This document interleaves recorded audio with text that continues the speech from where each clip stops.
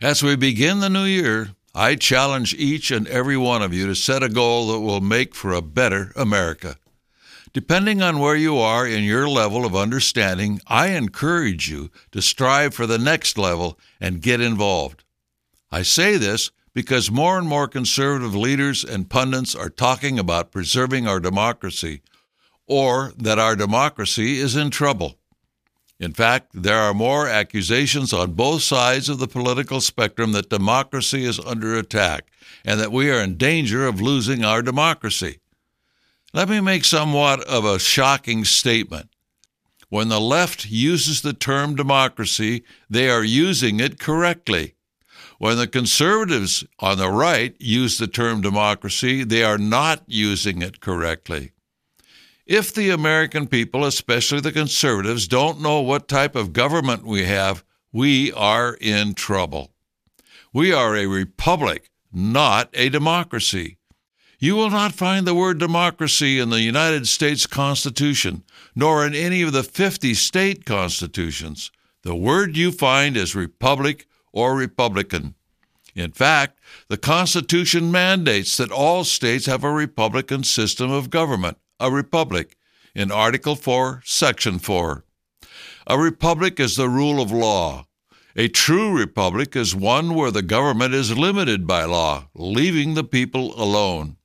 Our laws are based first and foremost on the Word of God. It doesn't matter what the majority thinks.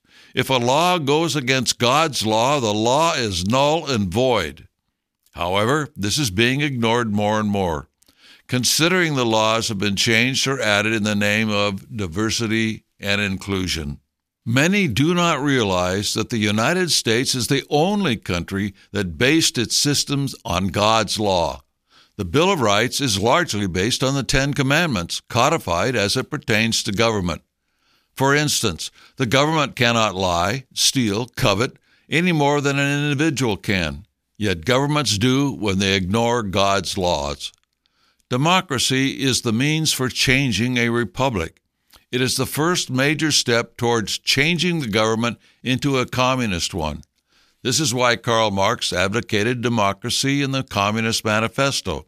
He stated that the first step in the revolution by the working class is to raise the proletariat to the position of ruling class to win the battle of democracy.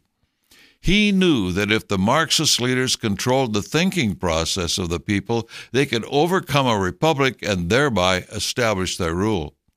So when the American left talks about a democracy, they're talking about creating a system that will facilitate overthrowing our republic. A system of majority rule that will then be used by the media and others to get the majority of the people to agree to changes. This all leads to communism. When the American right talks about democracy, they are simply playing into the hands of the Marxists. Most people cannot extend the lines. There are certain changes that can appear innocent until it takes on a life of its own to where it becomes unbearable. For instance, in the late 1930s, the idea of Social Security was a simple means to help the elderly in their retirement. Today, it has become the foundation for controlling nearly everything. Did you know that when Social Security began, the card stated on there that it was for Social Security purposes only, not for identification? This is definitely not the case today. You can't do anything without your Social Security number. The deterioration of morality in the name of inclusion and tolerance is an important issue, since the preservation of our republic depends on the moral basis of the people.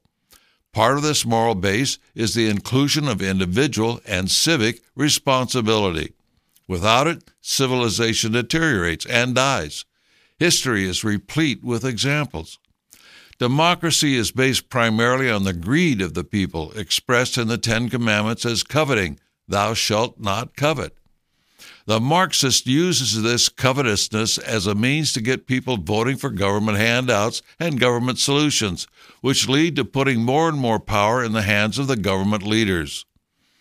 Marx called for the proletariat to win the battle of democracy. He knew the communists could use this to change a stable government into an unstable one, which they then could rule.